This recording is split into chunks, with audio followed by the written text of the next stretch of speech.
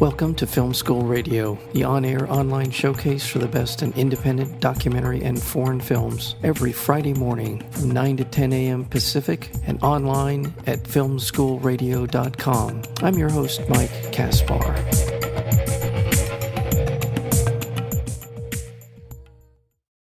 Anita tells the story of a young, brilliant African-American, Anita Hill, who accuses the Supreme Court nominee Clarence Thomas of unwanted sexual advances during an explosive Senate hearing in 1991 and ignites a political firestorm about harassment, sexual harassment, race, power, and the politics that resonated 20 years ago and to this day still resonates. Anita is a dramatic look at the consequences to a private citizen acting out of civic duty to speak truth to power. We're joined today by the director of the documentary Anita, that is Frida Lemock. Frida, welcome to Film School. Thank you. I'm delighted to be on your Film School show. Thank you. Tell us a little bit about, we'll get into the sort of history, the backstory on Anita, but I want to ask you just in terms of how familiar were you with Anita Hill, the person, before you started this project of the Anita, the documentary? I virtually knew nothing about Anita Hill, the person, where she came from, even though that factual information was presented at the hearing, but it was lost to me in the fascination of just the combatants of that time. The hearings were so amazing. Mm-hmm. But apparently I couldn't remember that she was the last of 13 children, that she grew up on a farm in Oklahoma. So the factual facts, maybe it's mine. I didn't realize she was a professor of law. I mean, I was really, you might say, blank on her personal story. So going into this film 3 years ago, it was a great opportunity to really try to understand who is this person who's had a profound impact on the historical change in the workplace for men and women. Now, was there some event in your life, or did you read about Anita Hill and decided, this is an opportunity to revisit the history of this? Was there a particular event that caused you to want to do a documentary on her? Not in terms of that thought, as intellectual as that. Actually, about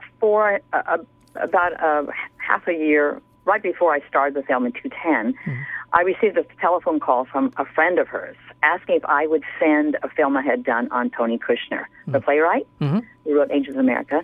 And this friend liked the film a great deal, thought it was really well made. And I said, sure. And so it was that phone call, because she said to me that this person I'd like to see this film, she didn't tell me it was Anita Hill, because she's a friend, she wanted to keep initially that private, I think. But she just mentioned, this person's often asked if she would cooperate in the film. So it's sort of like, I heard that, And then finally when I asked her, okay, let me, give me the address and the name, and when I heard Anita Hill, I just like a light bulb went on, and I said, I'll document a film about Anita Hill. It sounds like a great idea. Who is she? What happened to her? I mean, that's and so it was only that phone call at that moment. I had not given a huge amount of thought about doing a film at all. But obviously, the idea of Anita Hill film struck a deep chord, and it related to what I had probably felt 20 years ago, or 18 years ago at that time. So I sent her the film on Tony Kushner. I also included the Maya Lin film, which a lot of people know about. Academy Award winning film of yours, 19. Okay. Yeah, thank you. And I just wrote her a note. I said, if you're thinking of saying yes to a filmmaker, would you consider me? And that was it.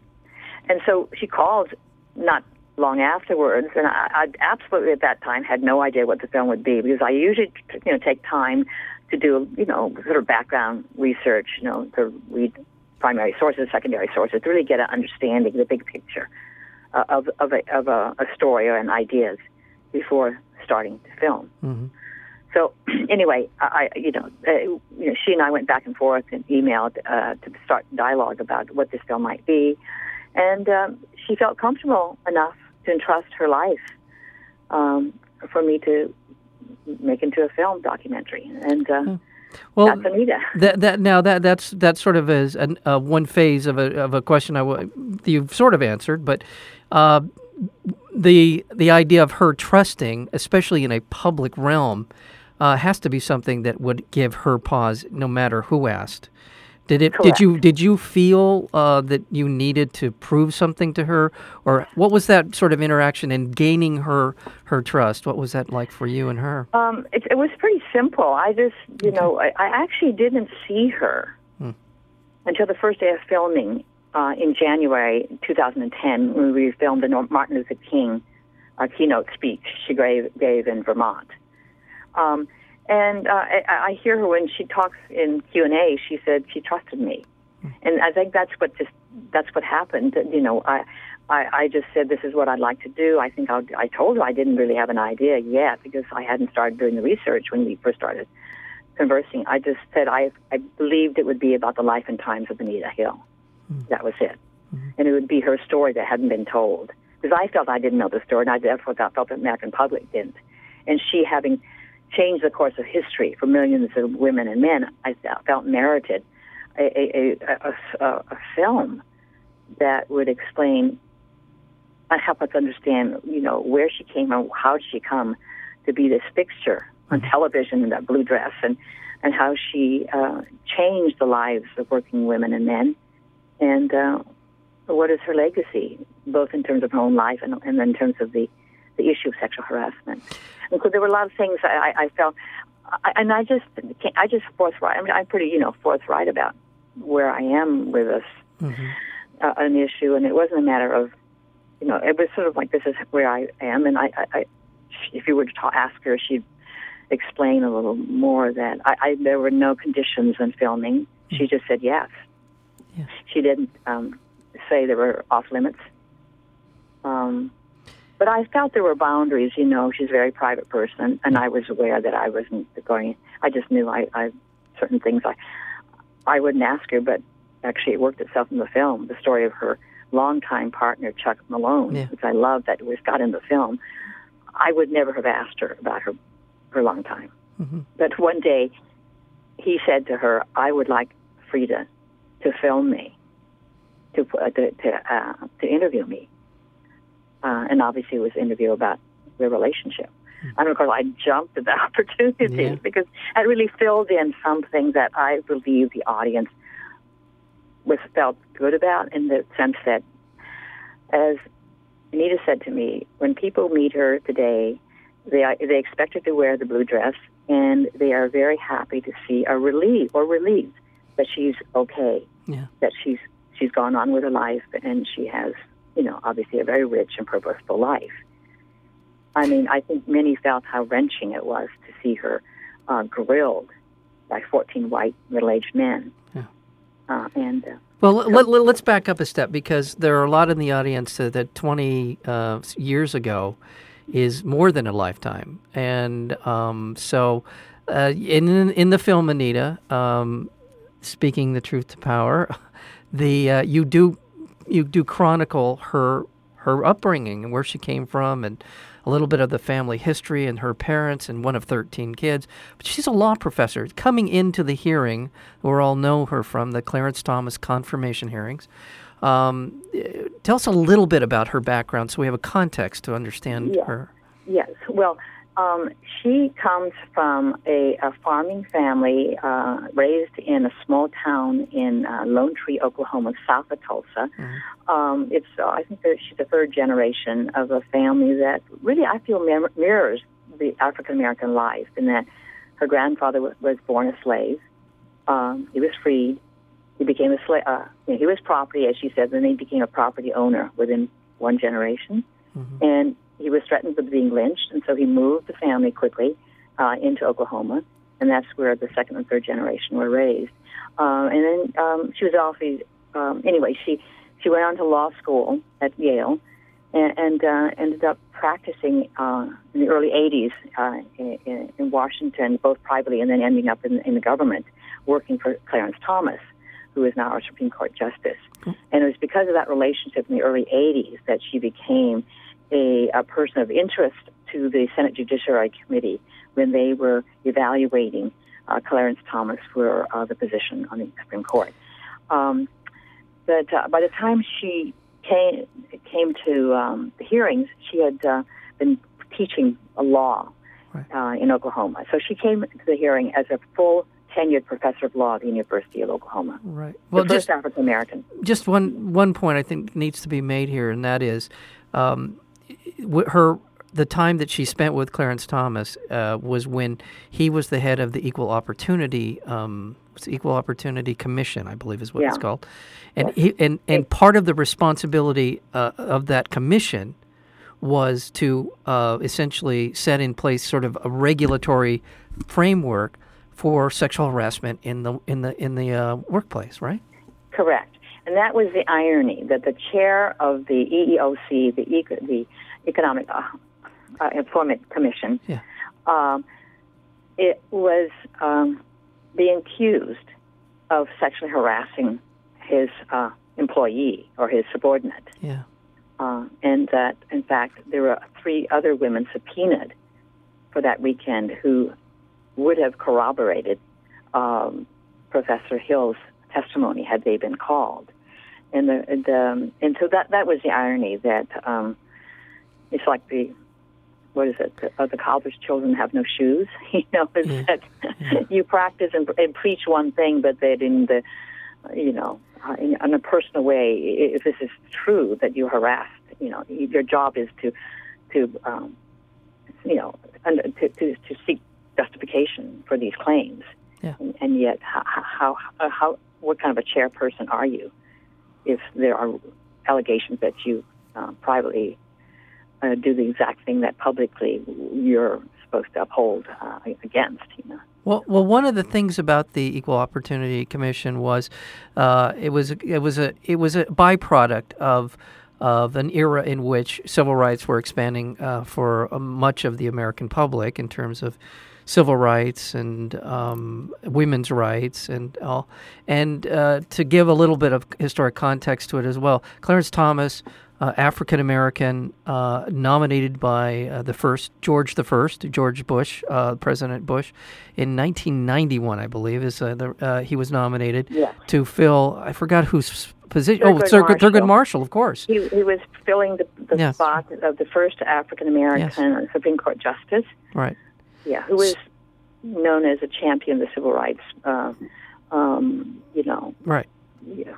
Progress. Yeah. And so in this context, and the Republicans who in that decided, or the Bush administration, and certainly with the support of the Senate, the Republican Senate, were determined to nominate a conservative Republican African American, and they found Clarence Thomas. I don't think I'm speaking out of school here. I think this is what they had made it. They wanted a conservative justice, and the fact that they found an African American conservative was just a boon to them. It would, this is where things got a bit of a political swamp, because you had an African-American head of the Equal Opportunity Commission being accused by an African-American woman of sexual harassment. And so this was this volatile mix. Yeah. And one last thing before I'll let you speak, and that is that in these hearings quickly became headline material, dominated the news, and we rarely if ever see this anymore, but it was broadcast on all the major networks. It was the story for much of the time that Clarence Thomas was being considered. Yeah, I think people remember the day where they were, so one of those national moments, and you remember where you were that day, that weekend, yes. And it was a long weekend because it was Columbus Day weekend, so people had the time to sit around and watch TV, from Friday to Sunday night.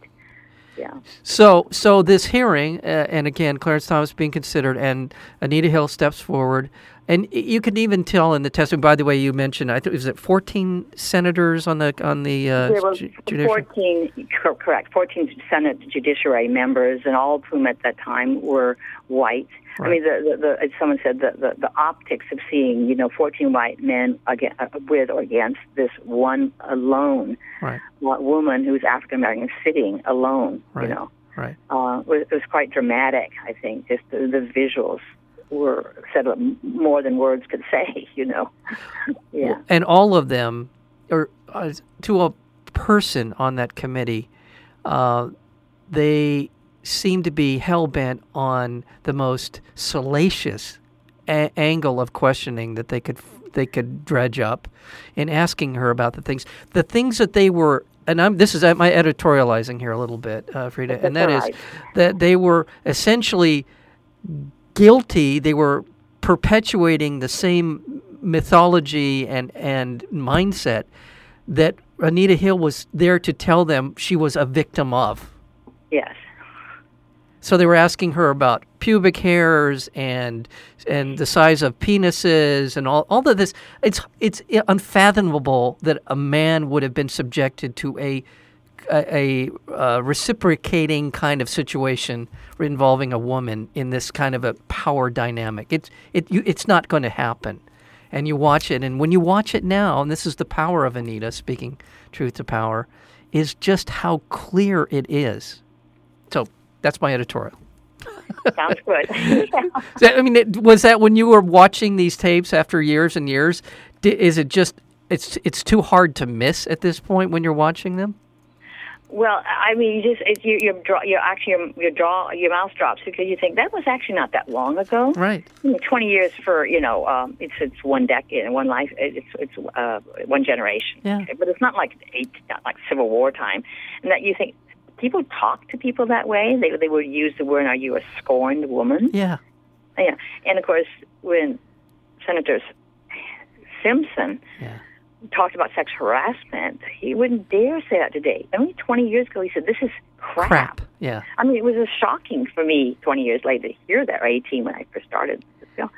So it's just curiosity. You look at these people some who are still with us, and I think they've learned a lot in the 20 years, what's appropriate and not appropriate. I think they gained, after that, because of the public reaction, particularly women.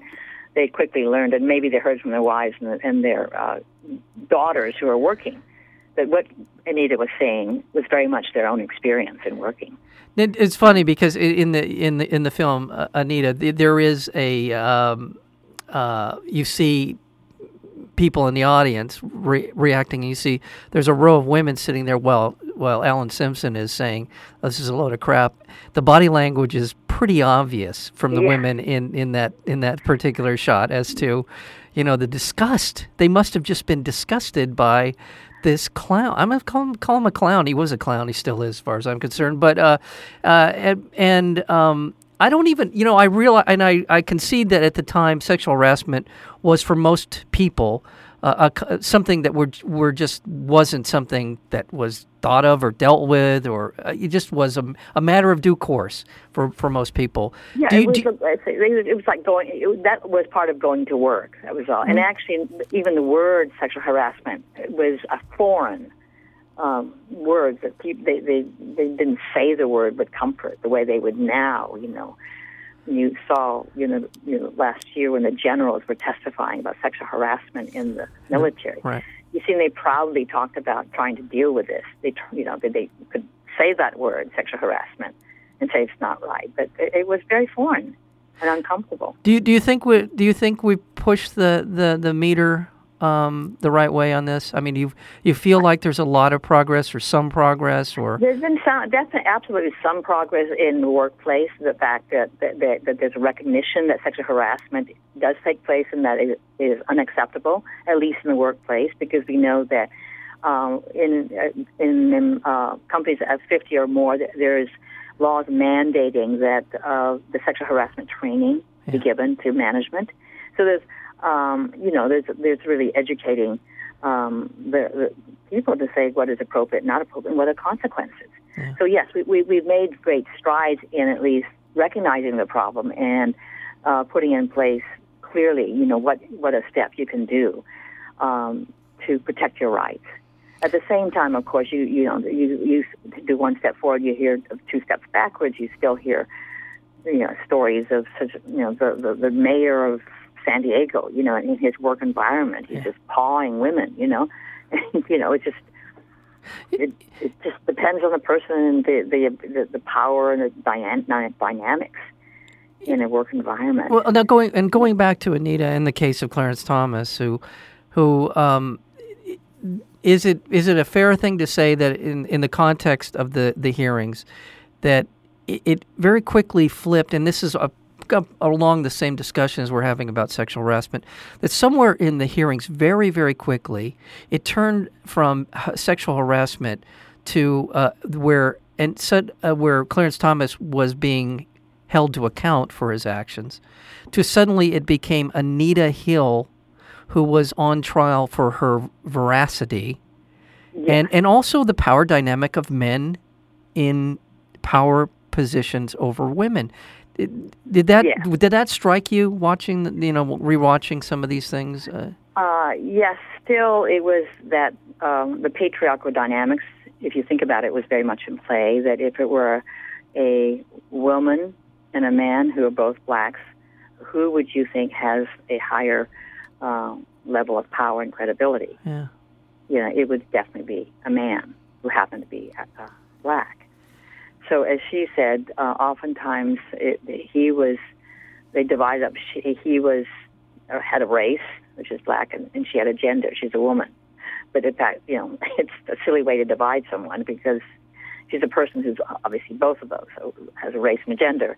And but somehow that got mixed up. And so I think to the panel of 14 members, that also became something that was hard for them to handle, and so they just backed away when it became a race issue. Right. And when the high-tech, charge was made, it really changed the dynamics in the room from one of looking at sexual harassment to one of, is this man being victimized for his race? Right. And so the whole thing became, the issue got lost. And if people don't remember, at one point, Clarence Thomas, when he was testifying on his own behalf to become the Supreme Court Justice, he called what was being said about him a high-tech lynching, which evoked an awful lot of racial dynamics into what was really initially by Anita Hill about his behavior, not about his race, obviously. Exactly. But it was about his behavior as a man in a workplace environment with a woman and the power dynamic that's in place oftentimes. Exactly. Well, it was a brilliant strategy. Yeah. At a time when there was a threat to his, in fact, being not confirmed. I think he was fighting for his position. He was fighting to actually be confirmed. And that was a way for him to really be aggressive about what he felt was going on. And it worked because no one wants to be accused of participating in a lynching. And yet that's a race card position that, as the two African-American lawyers in the film, Professor Ogletree and John Carr say, they said that's what about the high-tech lynching of women that was going on? What happened to Anita Hill? Right. And also, John Carr just like rolls his eyes, that the people who were really lynched would be rolling over in the grave because, Mr. Thomas came from a position of power. He was being set up by the power of the Republican Party. So anyway, it became a hearing that just was very difficult for even the senators to focus on how to handle all the issues. Right. The hearings were quickly closed down, basically. Yeah, they did. And again, Clarence Thomas saying that high-tech lynching, that's what he felt like he was being involved in or being a victim of. It blotted out every other issue, and it became a lot easier to push through his nomination. It was a very brilliant, if you will, a very bright way to go about diverting the attention and ensuring his confirmation, because if you didn't vote for him at that point, it was a racial issue, and it wasn't about his character or his qualifications to be a Supreme Court justice. Exactly. And in the just last couple of minutes that I have you for, What impact, if any, do you think that it's had on? And I want to let people know. By the way, we're speaking with Freda Lee Mock. She's the director of the film Anita: Speaking Truth to Power. It opens Friday, March 21st. That's today. Throughout the Los Angeles area, and will be rolling out across the country. And we'll get to where you're going to be for the Q&A tonight and tomorrow night, Friday and Saturday night. But what sort of impact we see in the film where Anita Hill has moved on? Her life, in some ways, is thriving. She has, and for all of the trials and tribulations. What about Clarence Thomas in the fact that he rarely, if ever, speaks in the Supreme Court, ever asks questions? Do you think that this did something to his desire to be heard for fear of being found out, or is there something going on, or was he always like that? Do you have any insight into that? I don't, to the extent that, of course, I have never seen him, be a judge, and he was a federal judge, and I'm not aware of whether he, in fact, that was his style to ask questions or not, whether he did, in fact, do a lot of, questioning from the bench. And that certainly can be, described as a method of, the Socratic method of learning, which is not a style necessarily for everybody. Yeah. So, because I've heard that about him, that he doesn't, that's just not his style. Okay. I don't know whether it's because of this experience. I've never heard that equated to that at all. And but as we know, he has a very strong position in the nine. Jeffrey Toobin has written about him and how he's maintained his position on a certain, very conservative wing, and oftentimes the court moves toward him.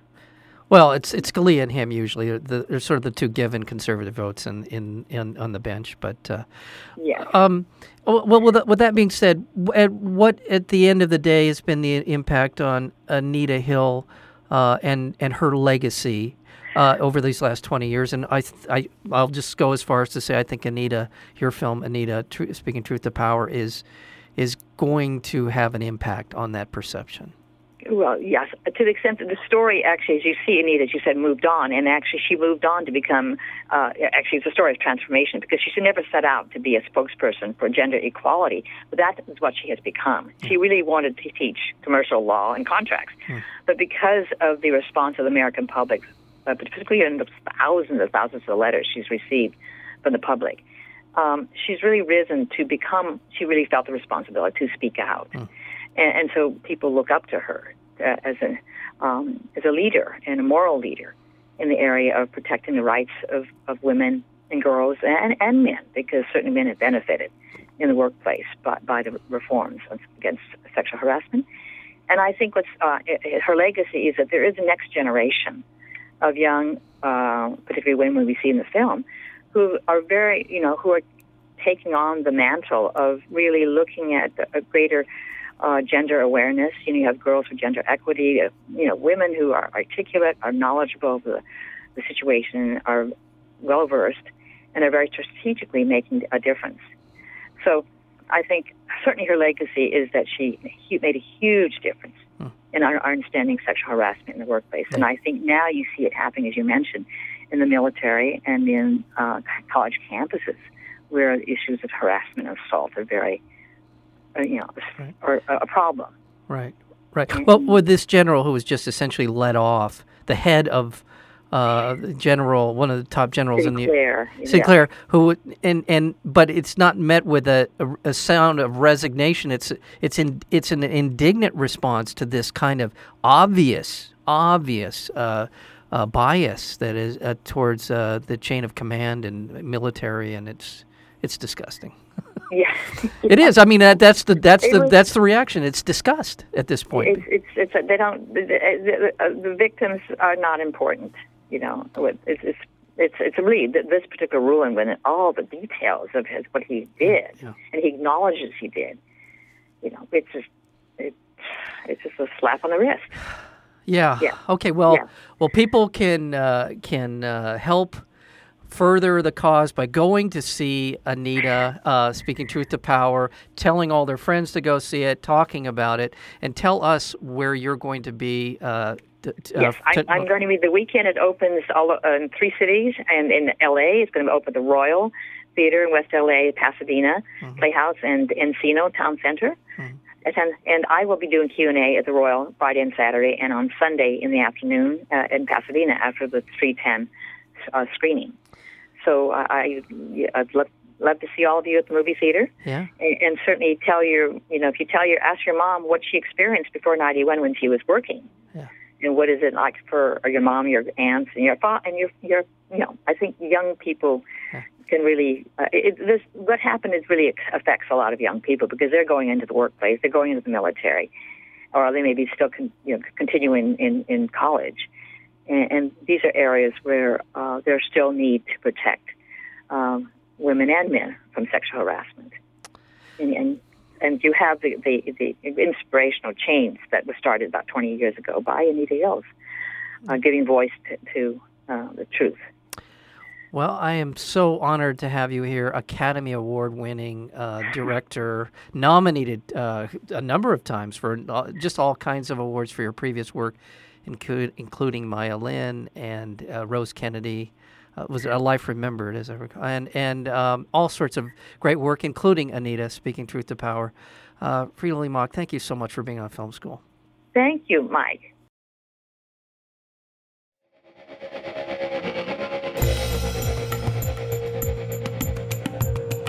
You've been listening to Film School Radio, the on-air online showcase for the best in independent documentary and foreign films. You can find out more about the program at filmschoolradio.com. I'm your host, Mike Kaspar.